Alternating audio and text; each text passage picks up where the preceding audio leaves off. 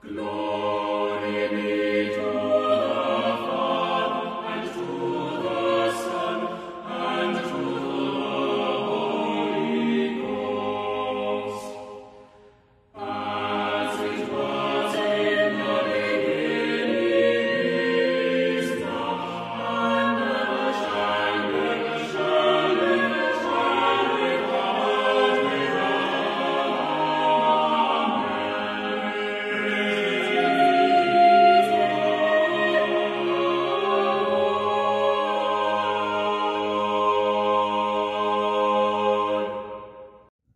Greetings. Welcome to Haber Bros, a podcast for historic, cross-centered Christians. We seek to provide ancient answer to a culture that's forgotten the questions.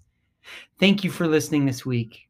If you like what you're hearing or enjoy the show, please share it with a friend and say positive things about us on Twitter and Facebook. If you haven't yet given us a 5-star review, pause your recording and give us a 5-star rating and a lovely review. Follow us on Twitter at @ClergyLay and join our Facebook discussion group. We are back after a week away from the podcast as we went off the grid onto the lovely shores of lake country on the Canadian border in northern Minnesota last week. Oh, I think you're wrong, Kirk. I don't think there was a Sunday last week. That's why we did not cover the readings. No, it's kind of weird thing in the lectionary that we skip from the 5th Sunday after Pentecost it's to the the old 7th. 6-day week. It's an astronomical anomaly, Yeah. I believe. I'm Kirk Haberman, a church musician, and this is my brother, Chris, a priest. Chris, how are you? I'm great, Kirk, and we are doing this in person. This is a rare pleasure that we get to have to sit in the same room without a podcast mic and shout at the MacBook Air microphone and hope that the audio quality is okay. We are vacationing hard. If my voice sounds strange, it's because part of vacationing hard means jumping off rocks into the lake. And one thing that I've struggled with in the last decade is the propulsion of water up my nose and into my sinuses has become an issue. So I think I'm developing a sinus infection. I'm doing everything I can to stave it off, but we had a fun day of jumping off of rocks into lakes. And Kirk, you jumped off the big rock. I did not. So speaking of your sinus infection, the summer of 2007, so the summer that you and I and a friend of ours, Chad Painter, came to northern Minnesota in Lake Country and the cabin without our wives. That's the only summer that we've ever done that since we've been married. And it was because my wife was pregnant with our first child. But that was the first time I ever noticed we did jump off the big rock. Yeah. What would we say? We don't want to exaggerate, but I think it's 25 feet. 25 feet? Okay. So you hit the water with some real impact and momentum if you don't hit it properly. It's a thrill. It's a genuine thrill. And we had to drive effectively an hour away to get some Sudafed for you. Yep. And that was the first time that you explained that this is a thing that happens to you. So, but now let the listener understand that this week, that was not the rock that did that for you, Christopher. It was a smaller rock. It was something far smaller. And I forget if it was my wife or my children were concerned because they noted to me, they said, Kirk, or Dad, doesn't he plug his nose when he goes in? So we're like baffled as to how this is even happening. Well, it is a smaller rock, but preventative it's still measures about 15 feet off the ground, which means I tried plugging my nose the first time, and like my hand was violently separated from my nose, and so that was the end of that. So every subsequent jump was non-plugged nose. So we should post some video of us going in. But we, for the listeners that don't know, our grandfather built a cabin with his own hands. I should know what year that was. How many years ago, Kirk? Early 70s. We should know the exact early year, 70s. And just, I don't know, a number of years after building it, they formed a national park. How far from the Canadian border, Christopher, in northern Minnesota? Half a mile? I don't know. The other side of the lake is Canada. Yeah. Yep. you look across the lake, the other side is Canada, and The Park Service came in. Park Service came in and forced sales, and our grandparents received a lifetime lease, and Nana died, we'll say 4 years 2018. ago, 2018, and Pop-Up died a year ago. And because of COVID, we were not able to gather together as a family for his funeral or memorial service, and we asked the Park Service, could we have one more year for one final family gathering at the cabin, and also just Pop-Up's community that he had at this large church in Minneapolis. They wanted to come together for his memorial service, and they weren't able to gather last June when he died. So he had a memorial service on Saturday, and we drove up north on Saturday evening, and we spent 4 nights with our grandfather's 4 sons, one of whom is our father, and all of our cousins and their children, and had some time to reflect on Pop-Up's legacy, our grandfather's legacy, Right. and but also just enjoy. It was a bittersweet ending to a chapter of our life of going to this cabin Yeah. that's up here. And so so the one aspect was the cabin and the family legacy, but the other aspect is just lake fun. Yeah. Jumping off Yeah. of stuff into the water, driving across the lake and seeing an old friend and kind of floating with 4 boats together in the middle of the lake and jumping off there into the lake. There's something called a lily pad, which is this floating, how would you describe it? This foam thing about the size of a room Yeah. that floats in the lake, and our kids, you can anchor it and the kids can It's play on it. and buoyant jump off. enough that like 6 kids can kind of jump up and down on it, sort of trampoline like. When you and I get on it, we kind of become Yeah. like King It's Kong. comical, yeah. Yeah, raging, and like we go up to our knees in lake water. Yeah. But it's great for kids to kind of mess around in the bay with it. And some of our children and our nieces and nephews that were less confident swimmers, that was a great way to spend hours just kind of Yeah. on the lake. They swam and across the bay with it. gaining confidence, drag that thing across. And as Kirk swam across the bay, he with his Fitbit was able to measure how far that is. Mhm. How far is it across the bay? Do you remember? What did we say? 27 Olympic pool laps, and would we say 7 or 68 yards? So it's 7 or 68 essentially yards. half That's a not mile, bad. half a mile round trip. Yeah. So yeah. yeah, and so the kids did that, and today we just canoed into the BWCA, the Boundary Waters Canoe Area, Mm-hmm. and that was neat for everybody to be able to do that. Yeah, the Boundary Waters Canoe Area, for those who are unfamiliar with it, is this place that's set aside. It's sort of like a national park, except in some ways a more radical vision. There are no motorized vehicles permitted, so it's only canoes, and it's by permit. I mean, you need permits to go into a national park as well. But there's a vision for leaving pristine wilderness pristine, and so you hear no sound of motorboats. The water is absolutely pristine because there's no residential or commercial development in it. It's just kind of people in there living off the land, right? Fishing for their dinner, or very very frugally eating what they carried in with them, and camping, and so we maybe in our future we have camping trips that may be in our future, but today we did a little day trip, Yeah. and I think it created it maybe set the hook a little bit, created some excitement for our children to do that in the future with our father. Yeah, thankfully it was a great experience. It wasn't like pouring rain or cold or it was a beautiful day, and everyone had a good time, and it's interesting. I feel like I came out of the womb with a paddle in my hand, but I'm sure it was there had to be patience with you and I as we learned to canoe, and Kirk and I were at the back of the canoe steering, which in watching our children try attempt to paddle with varied success. Well, here's the hilarious cruelty of teaching your children to paddle. So you need someone skilled in the back of the canoe to go where you want to go, right? To steer. But the real grunt work is done up front. Like any, front wheel drive vehicle, a canoe is essentially front wheel drive. And so Except you're without the putting wheels. you're putting the child in the front who Yes. is weighing 70 pounds or whatever, and asking them to do the work going into the wind. Well, we are kind of, okay, I'll paddle a little bit on the left to correct it, a little bit on the right. I felt bad about that.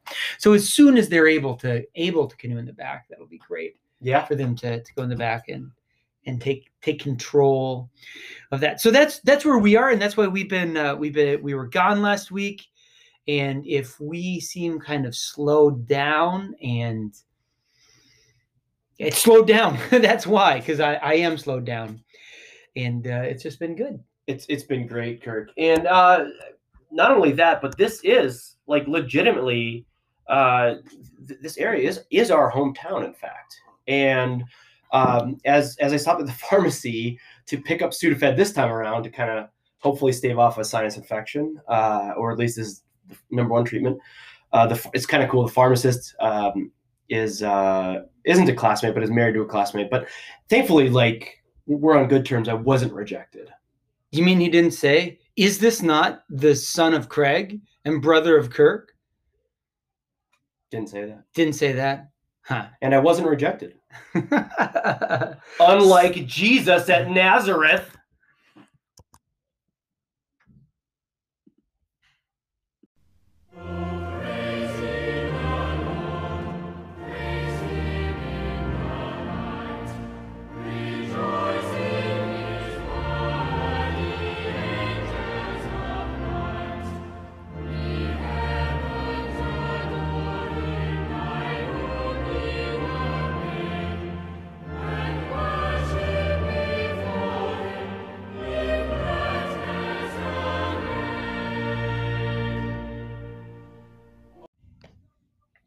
Today's gospel reading comes from Mark chapter 6, verses 1 through 6. He went away from there and came to his hometown, and his disciples followed him. And on the Sabbath he began to teach in the synagogue, and many who heard him were astonished, saying, "Where did this man get these things? What is the wisdom given to him? How are such mighty works done by his hands?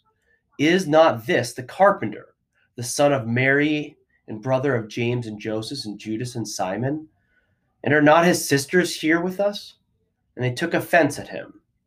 And Jesus said to them, "A prophet is not without honor except in his hometown and among his relatives and in his own household." And he could do no mighty work there except that he laid his hands on a few sick people and healed them. And he marveled because of their unbelief. And he went about among the villages teaching. The word of the Lord. Thanks be to God. So, Kirk, let's move back a little bit in Mark and review where we've been to kind of understand what's happening here.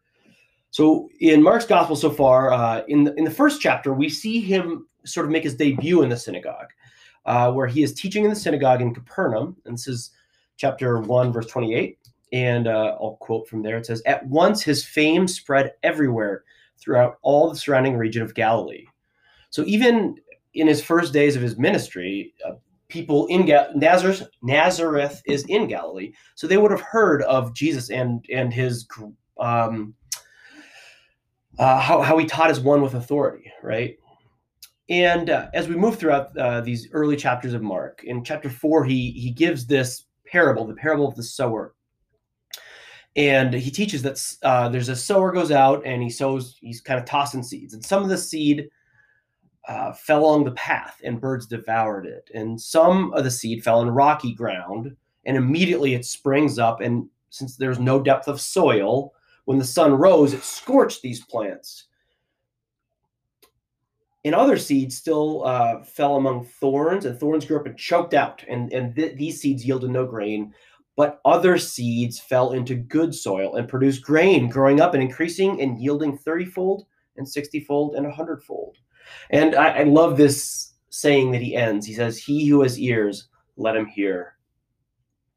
And that's kind of what we're seeing here, is those in Nazareth are hearing him preach, but they're not receiving the teaching. So they have ears, but they are not hearing. And we see a contrast here. Also in chapter 5, Jesus performs 3 miracles. So he, unfortunately, we did not record an episode, so we missed the healing of the woman who had the discharge of blood, and we also missed the raising of Jairus' daughter from the dead. But we did experience. We did talk Yeah. about the Gerasene demoniac. Well, I So thought there you were were- going to say we experienced my son reading that lesson in in church, church. Yeah, that was at my cool. father's church here in Italy. Yeah. So he does these 3 miracles in chapter 5, and it's kind of interesting the contrast between chapter 5 and chapter 6. So what, Kirk, do you remember what he said to the woman who he healed, who had this discharge of blood for 12 years? Who touched me? Okay, he said that. Okay, all right. Okay, but And- he said what he and- says. Man, I should be better at feeding you your life. He says, "Daughter, your faith has made Yes, you well. yeah, okay. Go in peace and be healed of your disease." And he says this one other time in the Gospel of Mark to the Bartimaeus, the blind man, in chapter 10, verse 52.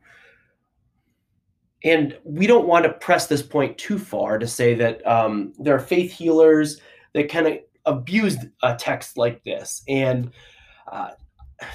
I've probably told this story before, but one of my favorite teachers growing up, she didn't have a full voice. She spoke with this kind of gravelly voice, and she talked about, not in class, but she was a part of our church, and she talked about how there was a time when she was a part of a Pentecostal church, and a bunch of people laid hands on her throat, wanting to restore her voice, because her speaking voice was a little bit more than a whisper, right? And they sought to heal her voice, and in their theology, belief and healing were tied Right. really closely together, as if you aren't healed, somehow you lack faith in some way. Or maybe someone praying lacks faith, and we don't believe that. We don't believe that healing is not efficacious because of the lack of faith of people. If we're praying for somebody who's dying, God may or may not choose to heal that person, and sometimes that is a mystery to us. So we don't want to press this too hard. But Jesus did say, "Your faith is made well," and we do see a lot here. That is emphasized on that, and we see that people in Nazareth lack faith.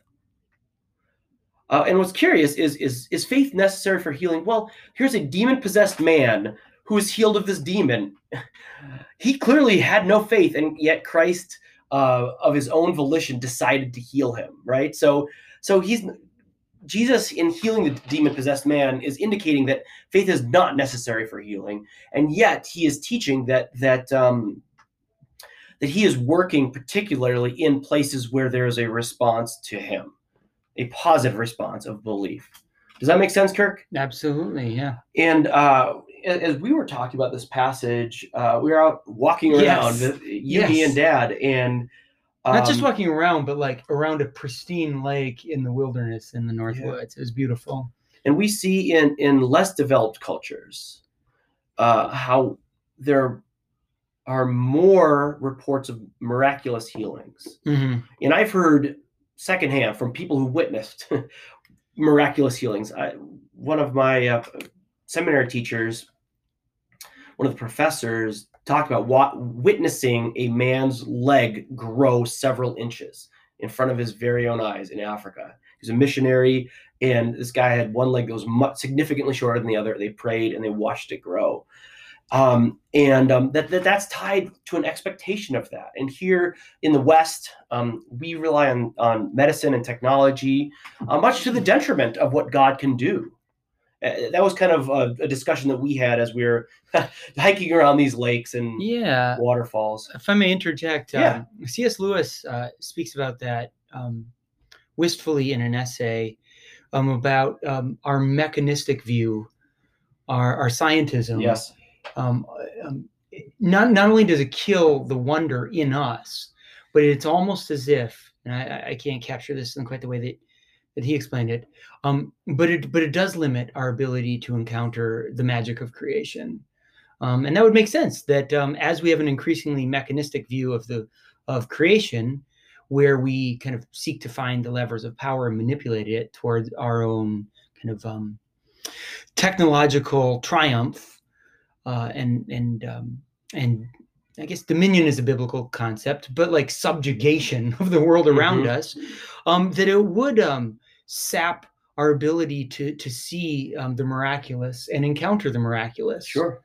As we seek to kind of exert power instead of marvel at the beauty and miraculous nature of creation and God's good gifts, which involve miracles, right? And involve healing for the people he loves.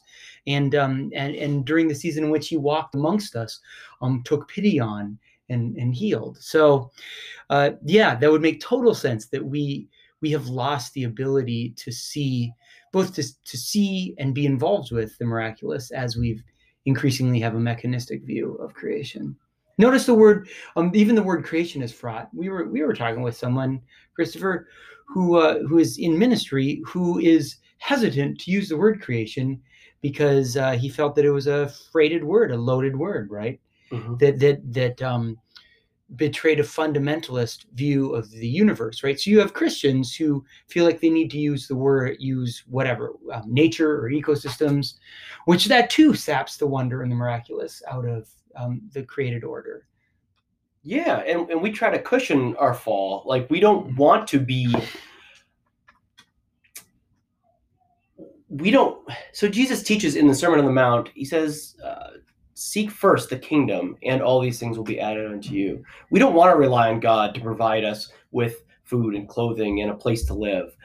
We want to make sure that we have our bases covered. And so I'm not going to say cash out your IRAs and hit the road and bring only the few things that Jesus said to bring when he sent out his disciples. I'm not going to say that, but to think about like what it is that you put your trust in, and also, I've probably talked before about this article that was that's really struck me powerfully about there were Christians who the article was called "The Secret Fears of the Ultra Rich," something like that, and like there was this person who's a Christian who said, "I will not feel financially secure until I have $1 billion." I mean, who amongst us has that? Because we all think that if we had 10% more or 20% more, have you seen that? No matter how wealthy you are, the psychology of income, it's usually around 10%. No matter who. If I had that much more, I would be satisfied. Yeah. I would be secure. I would be, and ultimately, Jesus wants you to be secure in Him, and to not put your trust in those things, because those things cannot satisfy. There are people who have literally $800 million. And are like, I feel like it could all be taken away like that. And these are professing Christians who Jesus isn't enough. So anyway, that's an aside. I do want to say one other thing about this woman who had this flow of blood, this discharge of blood. So it's unclear exactly what it is, but it's probably something dealing with like menstruation. That this is something that would have made her ceremonially unclean, right? So she would have not only had this affliction, she would have been kept from any sort of the temple feasts. Yeah, all of that stuff. Yeah, she would have been like a leper. Yeah. She would have been ceremonially unclean. And this is something we talked about. Not just the temple feast, but synagogue worship. Right. All of it. In the hill all country, of it. yeah. All of it. She could not come near anybody without them becoming unclean. Her encountering somebody and coming even close, and this is something that we don't talk a lot about, but in the parable of the Good Samaritan, dumb question. Would she have been able to use the mikvah baths, or would she have been prevented from that? I don't know. What are the mikvah baths? That was what ceremonial cleansed you. You essentially basically like 6 feet deep. You'd walk through it. You'd come out. Sure, but like she's still flowing blood, so like should be instantly unclean again. Yeah, I'm sorry. You're about to. As long as we're doing asides. Okay, all right. We have all these ritual and ceremonial laws in Leviticus and Deuteronomy that I think, are misunderstood, and really betray sort of a kind of Marcionitism. Yeah. That it's like, oh, well, these are like unreasonable laws that God has, and maybe even some people think they're patriarchal. That like a woman would be considered unclean. Like, oh, that's not fair. Like, why would a woman be considered unclean? That's patriarchal. Right. No.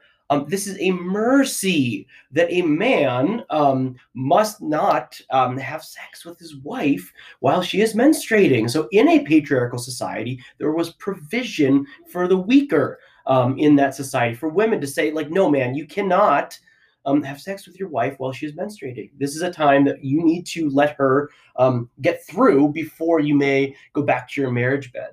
And or let's be frank, anyone else, like a maidservant sure, or whomever. I mean, in a patriarchal society, there was probably a lot of that too. Yeah. And so this is provision, but this woman was flowing blood for years and years and years, and was kept from kind of polite society.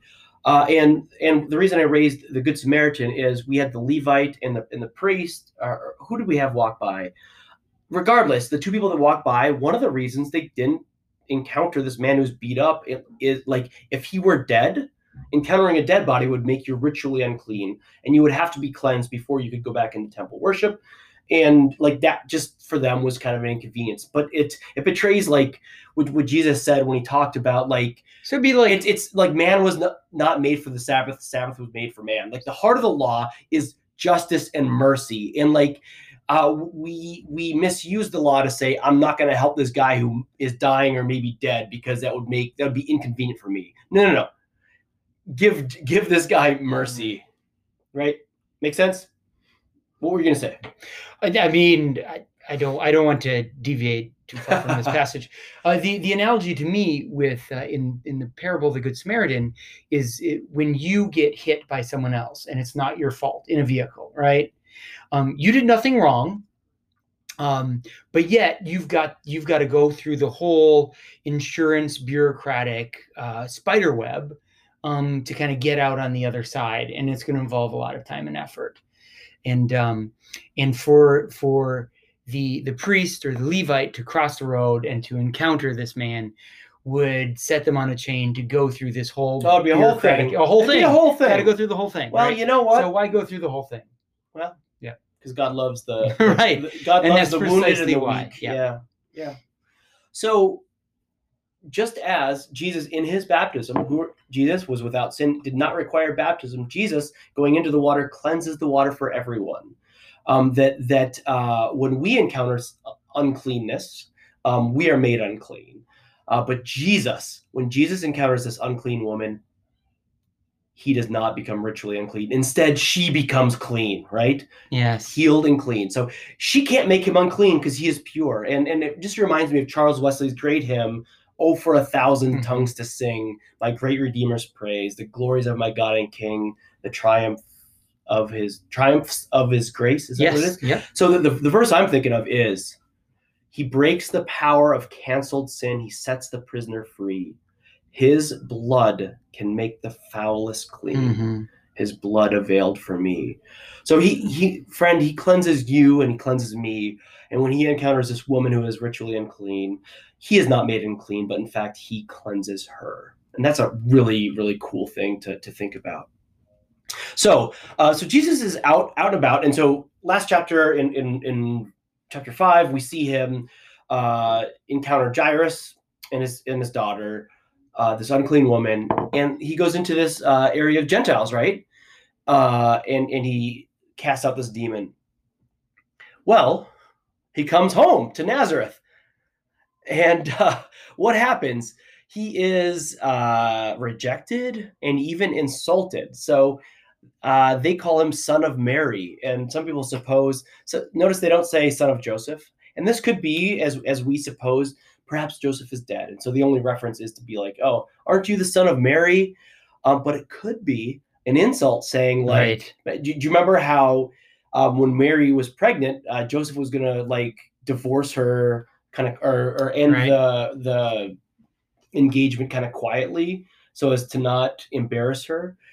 They might be alleging that Mary was kind of a trashy woman. That like you're not Joseph's son is perhaps what they're alleging. You get what I'm saying? Maybe speculation, or it could be Speculation. just that Joseph's dead. Could be that Joseph's So. dead. And basically, he teaches as Jesus does, and it ought to have been an awe-inspiring thing. He taught as one with authority, and the people who heard him ought to have believed, but they don't. Jesus is amazed at he marveled at their unbelief, which is crazy. He went into this Gentile region and had success. Right. And not only that, this Gerasene demoniac was so moved by his encounter with Jesus that he became this zealous evangelist, right? And yet Jesus' own people rejected him. And we in the book of Mark, Jesus did not enter another synagogue ever again. This was his last time in a synagogue. Yeah, interesting. Yeah. So it's interesting that just a few verses later in verse 11, Jesus kind of gives a teaching, perhaps kind of building on this. He's like, hey, look, we had success here. We had success there in both Jewish and Gentile regions. And in my hometown, we did not have, the teaching did not bear fruit. And he teaches, he says, if any place will not receive you and they will not listen to you, when you leave, shake off the dust that is now on your feet as a testimony against them.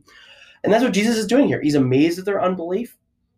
And so he leaves. Like he kind of teaches them, like, not every place will bear fruit. And certainly, Kirk, in my life, not everyone I've presented the gospel to has responded.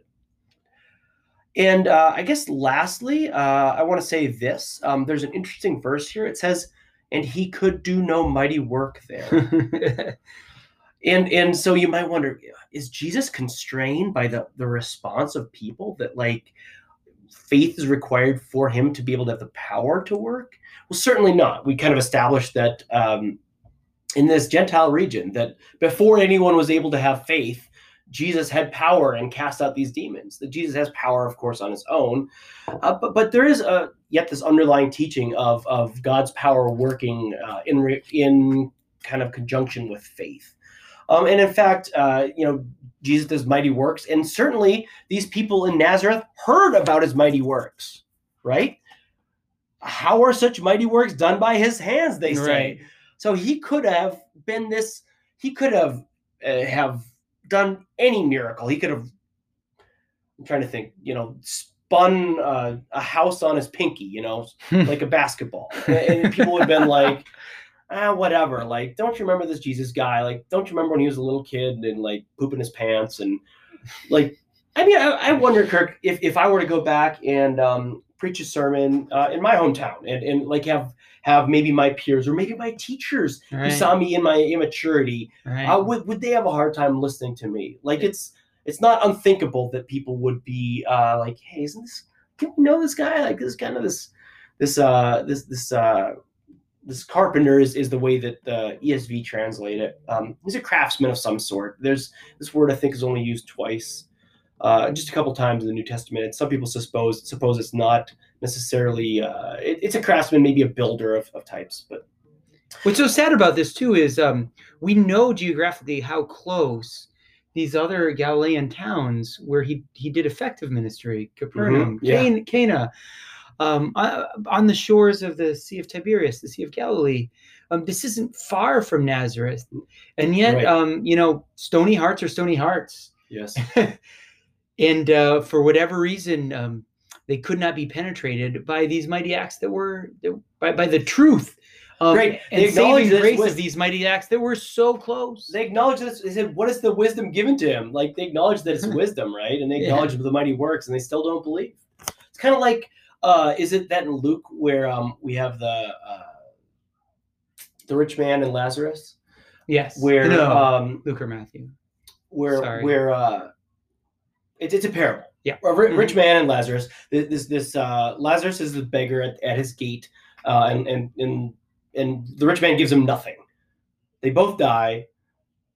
God loves the poor. So the poor man, Lazarus, is in heaven, and the rich man is in hell. And there's like this, they can kind of speak across this gulf. And the rich man in hell's like, man, can we at least, like, can I get a little bit of water to cool off my tongue? Nope. You showed no mercy. You will receive none. And then it's like, well, can I at least tell my brothers so they don't suffer the same fate? And the kind of teaching of the story is that like they had prophets, Moses and the prophets, yeah. no work, no miracle, no, like even the dead being raised, right? People who had the testimony of Christ raised from the dead, still will not believe. Yeah, I mean, the Old Testament version of this, Moses dealt with this, right? Like, so this is a people that walked through the dry land as the Red Seas are being parted. Mm-hmm. And then days later say like, wasn't the food great back in Egypt? Oh man, like cucumbers and Okay. So this isn't about how hard-hearted the Hebrews were or first century Judeans, but this is how hard all of our hearts are, right? Human nature is equally distributed, and we are always inclined towards unbelief and hard-heartedness and forgetting that which our Lord has just done for us yesterday or last year or whatever, and how he holds us in the palm of his hand even now, and we just cannot see it. Amen. I do have, we're butting up against time on the end of this segment, Christopher, but this reminded me of a comment that Martin Luther once talked about. He called the gospel a fahrender Platzregen, a passing rain shower. And he trembled for Germany because in the metaphor of a passing rainstorm, he said, "Oh, my beloved Germans, buy while the market is at your door. Gather in the harvest while there is sunshine and fair weather. Make use of God's grace and word while it is still there. For you should know that God's word and grace is like a passing shower of rain, which does not return where it has once been." And we don't know that that's necessarily true, but the point is that that there are places and eras of aridity where, for whatever reason, God's favor and grace has shown, and then hard-heartedness wins out in the end, and the gospel, like a passing rain shower, moves on to other lands and rains its healing water on other lands. So I pray that it not be for us and for the people we know and love, that the gospel, that the rain shower continues to water our hard and stony hearts, and that Jesus not marvel at our unbelief. Any final thoughts, Christopher? Let's move on to our next segment.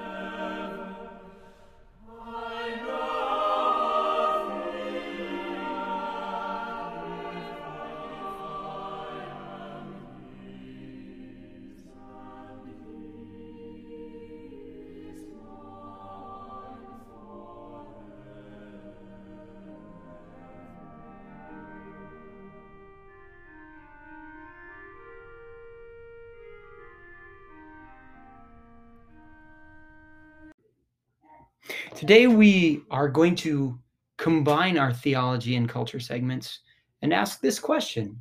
Christopher, we are recording on July 3rd on a Saturday, and there are questions roiling Christian communities and churches in America about just how we should feel about such national holidays, specifically Independence Day. And so I want to paraphrase Frederick Douglass, who in a poignant essay once asked rhetorically, "What is the 4th of July to the black man?"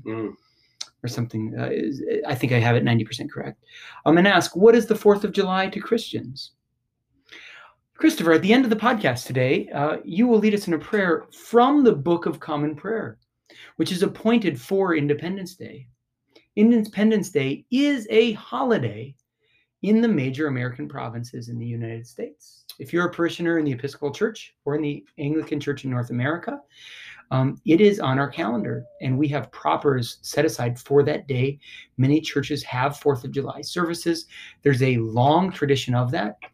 In historic Episcopal churches up and down the Eastern Seaboard, that tradition probably goes back 250 years. Why? And I think that is a really good question for us to dive into. The first thing to understand is the Episcopal Church, Episcopalianism, Anglicanism in North America was the default setting for all English-speaking Christians who came here. And there's an alternate universe where after winning independence, after the Battle of Yorktown, and the treaties are signed, that there would have been a move to make Episcopalianism the established religion of the United States. And you have some anti-federalists like Thomas Jefferson and some free thinkers kind of pushing against that. And the reason why that was probably always implausible was because many of the colonies were founded not on the model of Christendom, that is an integrated vertical structure of a Christian king, a Christian magistrate, and an integrated church from king all the way down to pauper. But rather, we had colonies that were established by religious dissenters who were escaping England. Roger Williams goes to Rhode Island to establish, well, nothing, right? There is no established church in Rhode Island, which was baffling to almost everyone at the time.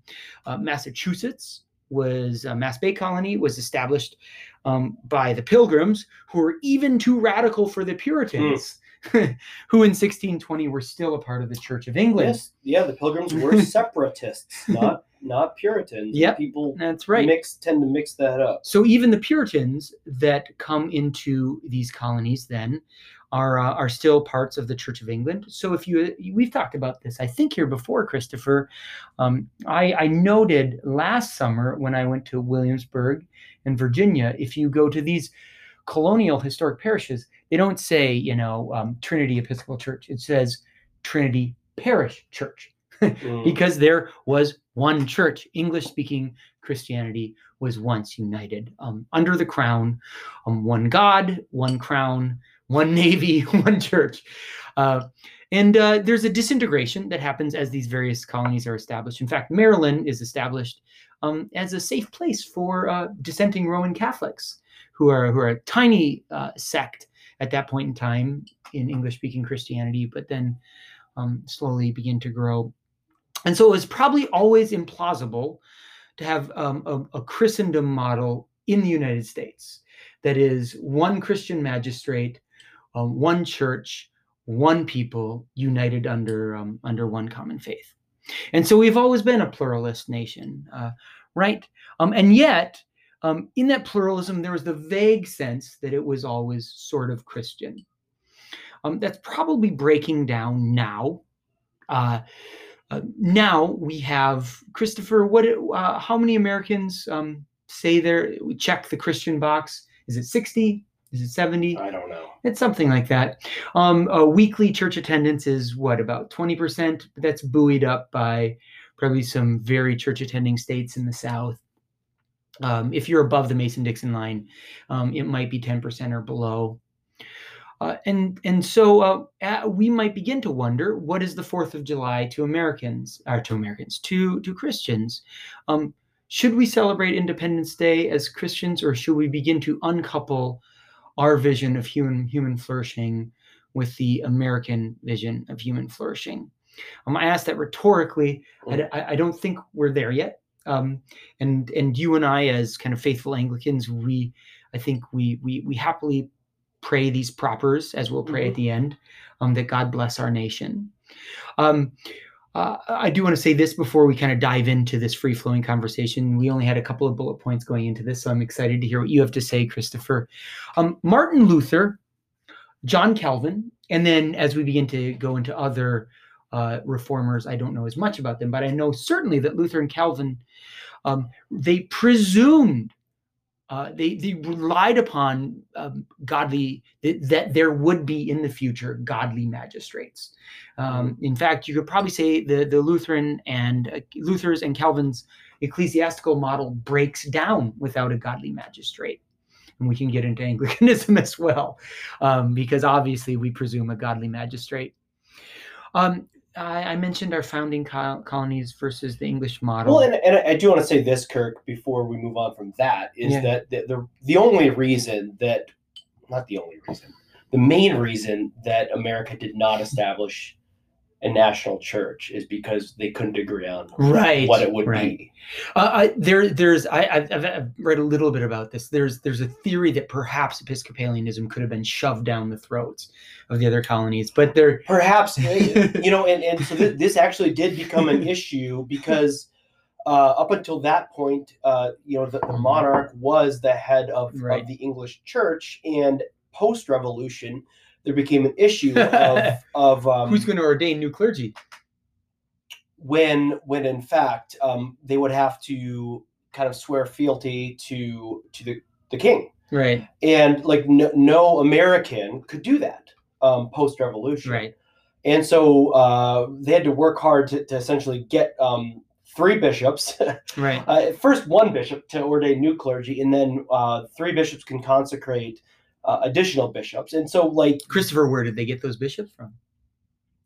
Sam Seabury, from Scotland. Scotland. Why were no English bishops willing to consecrate American clergy? There was a certain unpleasantness. Yes. Yeah. And so just it is an interesting kind of pivot in kind of what it means to be a global Catholic, small c Catholic church, is that, like, instead of one church, an English-speaking church on one island, as Anglicanism became a global Catholic church, it becomes less wedded to England, to the monarch, frankly, of England, to the monarch. Yeah. So now there are provinces, all over the world, and most Anglicans are African today, and people who have no allegiance to the Queen. So it's kind of politically and just even the way that the church works is that we're a church of bishops, bishops throughout the world, and so I did want to say that, and so some reforms had to be made in the Anglican global Anglican community. So I also do want to say, before we move on, that why do we pray? Kirk, you kind of asked the question, well, why do we have these propers to pray for our country and our majesty? I mean, we pray for everything. And we pray for our president, no matter what party they're part of. We pray for our governors, our mayors. We pray for all who hold authority. It sounds like an oversimplified answer, but it's also true. It has the virtue of being true. And I was just looking up on my phone. I love our liturgy of house blessings. How we pray through every room, and we find significance in kind of the everydayness of going out and coming in, like the entrance. I love the prayer in the entrance.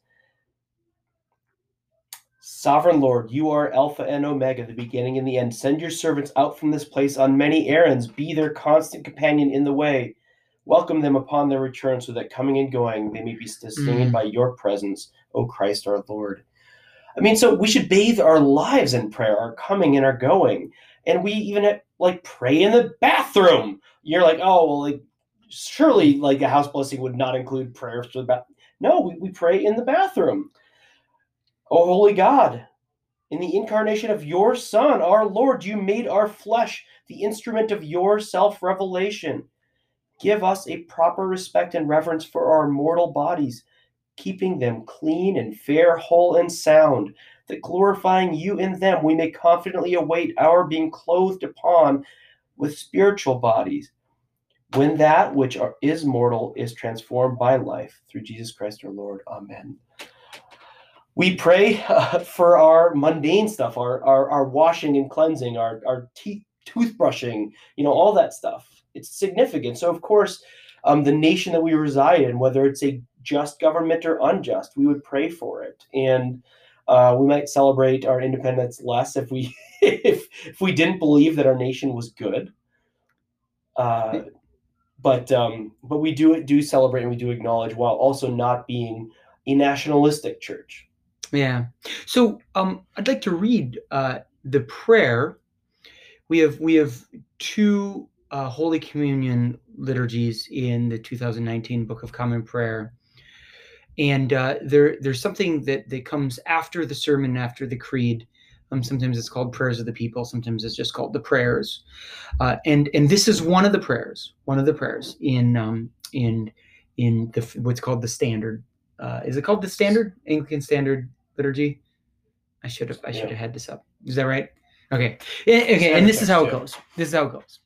We pray that you will lead the nations of the world in the way of righteousness, right? So there's, Christopher, there's that global vision, but then it gets particular. And so guide and direct their leaders, especially Joseph, our president, that your people may enjoy the blessings of freedom and peace. Grant that our leaders may impartially administer justice, uphold integrity and truth, restrain wickedness and vice, and protect true religion and virtue. And that, Christopher, and protect true religion and virtue was retained from older prayer books. The 1662 Book of Common Prayer and the 1928 Book of Common Prayer.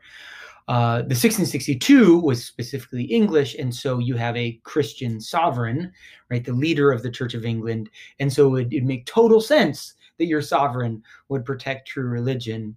And I've heard a priest wonder out loud, at what point does this become untenable, that we would pray that our president protect true religion and virtue. Joe Biden is a practicing Roman Catholic. Like, let us not make windows into men's souls and wonder what that means. He says it, and we should take him at his word. But let's say Bernie Sanders was elected president. Who's an agnostic Jew, an atheistic Jew? What does it mean if we were to ask that Bernie may protect true religion and virtue? I don't know. Well, one does not need to be a believer to protect true religion. Oh yes, right. We've heard the Cyrus model very much, right? And that is a biblical model, right? Cyrus did protect. I mean, the people. The church flourished in the Roman Empire with right. both persecution and with tolerance. So when Paul wrote in Romans 13 to submit to governing authorities, for there is no authority except that which God has established, he was writing to people in a pagan empire, in a hostile politics. Caesar was not a friend of the church. And so think about St. Augustine's book, The City of God, which I'm not going to pretend that I've read. That is some Augustine that I've not read. But it grapples with, what does it mean to be a Roman Christian and to see, to recognize that Rome is disintegrating. It's something that you loved and were born with. Your inheritance, your birthright is coming to an end. And so his ultimate argument, I get, this is like a dramatic oversimplification because the book is hundreds of pages, but that, like, our citizenship is ultimately, what is the line in Hebrews? We have no continuing kingdom, but we seek one to come. Right, our citizenship is ultimately, in the long run, in the kingdom of God, not the kingdoms of this world. And so, whatever love Augustine had of Rome, in the end, if Rome disintegrated, it was going to be okay for Christians because their final citizenship was elsewhere. Yeah, you were about to Haber interrupt. Yeah, I was about to Haber interrupt. But also, like, we see in the book of Jeremiah, prophecy to the people. In Babylon, we hear God saying to them, seek the welfare of the city, plant or build houses and live in them. That they are temporarily in exile, but they are to seek the flourishing of this pagan land. And he walks the walk, right? Doesn't he go back and buy a plot in Jerusalem? Doesn't Jeremiah do that? Sure, no, but at that point, I think it's Jeremiah 28. I'm not sure. Yeah. Where he says to the people in exile, right? Like, seek the flourishing of this pagan empire. These people who defeated you. seek their welfare, like build houses and Okay, live I in see what you're them, saying. and seek the flourishing of this place. I thought you were making so- a so- different point about Okay. hoping for the revival of the faith in Jerusalem that had become rubble. But your point is quite true and well taken. I take your point. Yeah, that even as we see, if things were falling apart around us, we would still seek the welfare of this place, Yeah. because God wants health and flourishing and healing and restoration. Because ultimately, as we do that and proclaim Jesus, like it's like a foretaste and a picture Yeah. of what is to come, and a picture of the kingdom. Yeah. To say, like, we are a people who seek.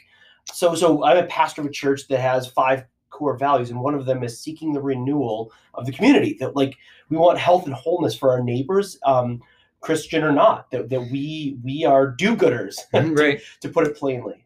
Right. Yeah. So what would it mean then? Ours is a particular polity that is founded on a vertical integration of Christian magistrates. In the case of Wait, Christian magistrates? well, okay, So so you're saying back in the day, Anglicanism Anglicanism. presumes Christian Sure. magistrates, and in fact, Sure. Okay. the Queen Elizabeth is the head of the Church of England. I got you. I didn't hear what you were saying as far as Yeah. saying our Anglican faith.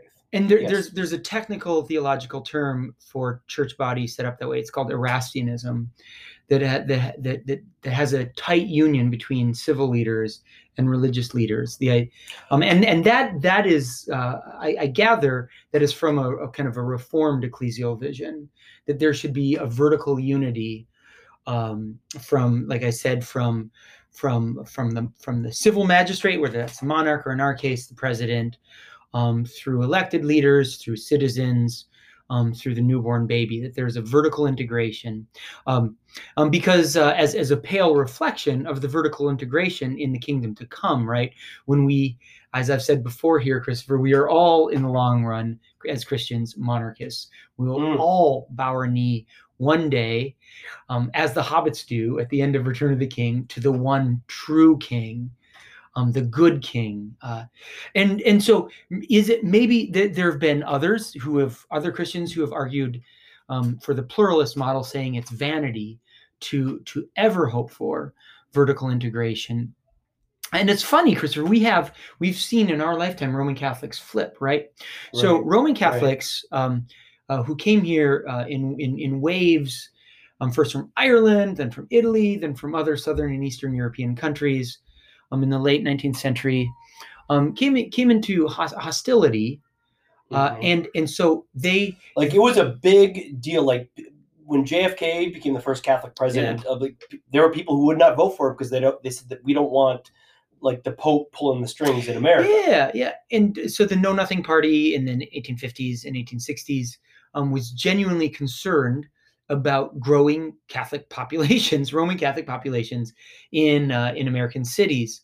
And so Roman Catholics had to kind of rely upon each other, rely upon the church, and really distance themselves initially in the first several generations from civil society, seeking office, were suspicious of civil magistrates who did not share their faith, and civil magistrates who were suspicious of them and their faith.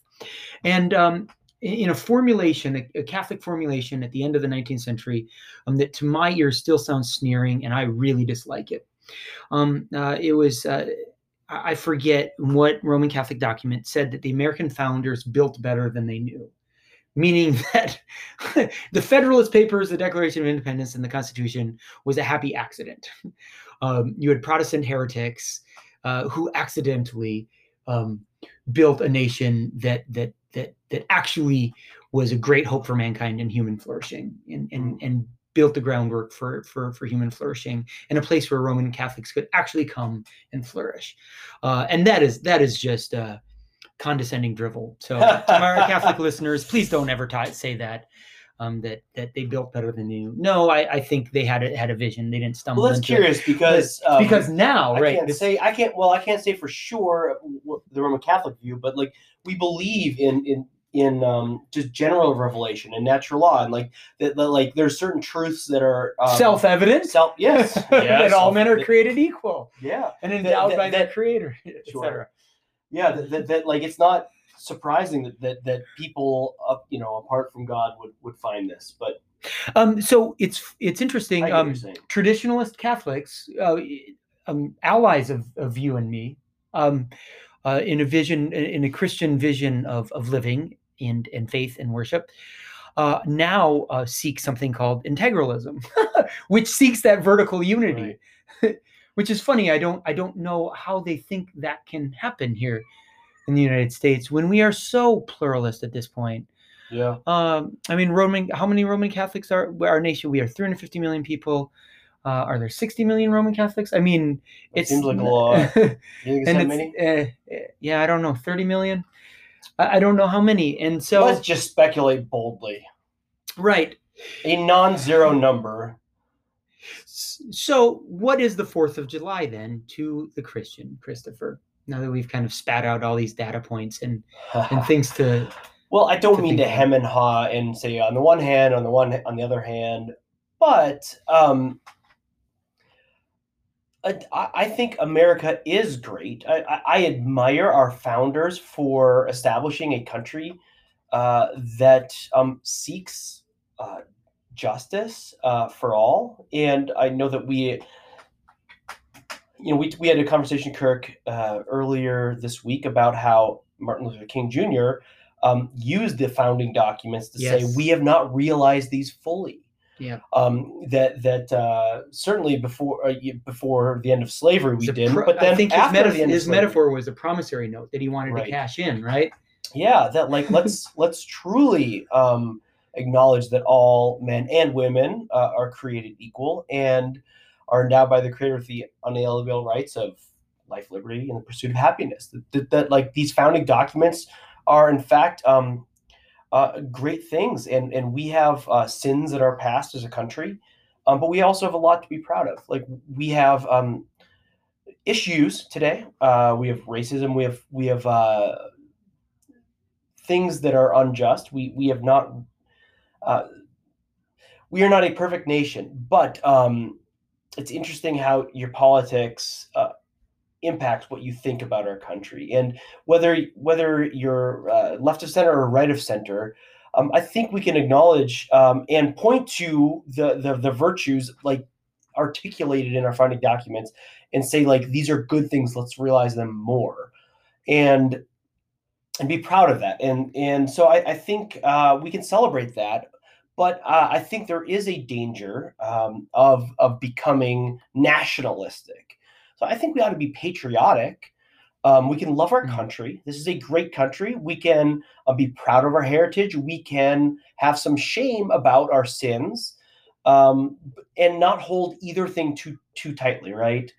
It seems like people, and not to generalize too broadly, but people left of center would say America is a bad place and it has been unfair in all these ways. But there is also a blindness. There's a misperception that we're the only place that has racism, when in fact the world is an intensely racist place. And if you've traveled, if you know anything about other countries, this is not uniquely American. Yeah. But on the other hand, like let's not. Maybe people on the right might be prone to whitewashing our past and kind of ignoring kind of our racial sins, our inequities, and things like that. And it's. I'll also say this. I think it's okay to say God bless America. I know that liberal Protestants, there's like the bumper sticker that says God bless everybody, no exceptions. Right. And it's like, no, it's okay to say like God bless the city, God bless us, God bless his family. Because it's significant to love one's own. If you've ever been traveling abroad, Kirk, I remember being. But it's just biblical. Yeah. Pray for the peace of Jerusalem. Yeah. May they prosper that love thee. Yeah. There's a sense of being from a place and loving that place and praying for the health of that place and contributing to the health of that place. I mean, anyone who has a communitarian vision should be able to embrace that. Yeah. Yeah. So I mean, I think it's very strange to say, well, I'm never going to pray for any particular person or thing Yeah. because like that would exclude. And some oftentimes people. these are the same people who are like really ardent communitarians that like want to volunteer and set up community gardens and things like that. Yeah, we're Christopher. We've got a I countdown know. staring at us. all right? I know. But I just want to, I guess, offer an illustration of in the year 2006. I was abroad in France, and we were on the train to Versailles, and ran into another American who's traveling abroad. And I was like, hey, another American. Like France is super cool. We went to France because France is cool, right? And we love France. But and French people, like they're fun to talk to and to meet and the different perspective. And we have all these different cultures that are awesome to encounter. But there's something about being home, about encountering this person who's traveling, who was a very interesting person, kind of this citizen of the world who had been a teacher in several South American countries and was traveling to Oman to teach. And it was like, a fellow countryman. And that's okay. It's not exclusionary. It's okay to love one's country. And it's okay to love America and celebrate it. So Kirk, you've got a really cool way to kind of close this podcast. And so I'm excited for this. Yeah. So, we last Sunday at the church where we worshipped, we sang "America the Beautiful," and that was composed by Catherine Lee Bates, and I was there. Kathy Bates, the actress. Yeah, actually not surprisingly. And I was there on the eastern side of Pikes Peak when she wrote it. You were there when she wrote it. Where she wrote it. Oh. And there's a bench that actually kind of says where she wrote it. And the opening line suddenly lit up for me. Oh, beautiful for spacious skies, for amber waves of grain, purple mountain majesties above thy fruited plains. To the east, I saw fields stretch, I swear, to Kansas. And then as I turned my head to the west, towering over me were purple mountain majesties.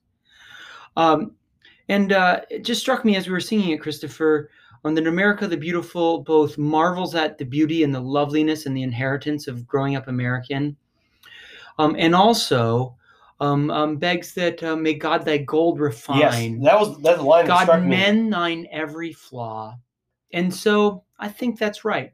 It's not saying we are great because we're awesome. It's saying God has established this country because God, God is sovereign, and we are interceding, saying, God, mend our flaws. Yeah. So I'd say we can wrap up by saying I think that really captures gratitude and imploring for that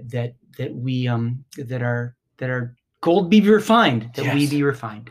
And we have 50 seconds left before this finishes. Christopher, shall we end in prayer? Let's. The Lord be with you. And with your spirit. Let us pray.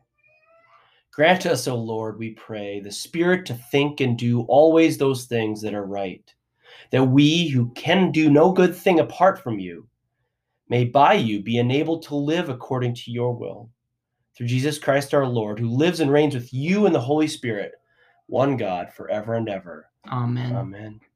Lord God, by the providence of our founders, won their liberties of old, grant that we and all the people of this land may have grace to exercise these liberties in righteousness and peace. Through Jesus Christ our Lord, who lives and reigns with you in the Holy Spirit, one God, forever and ever. The grace of our Lord Jesus Christ, and the love of God, and the fellowship of the Holy Spirit be with us all evermore. Amen. Amen. Next week, Kirk. Next week, man.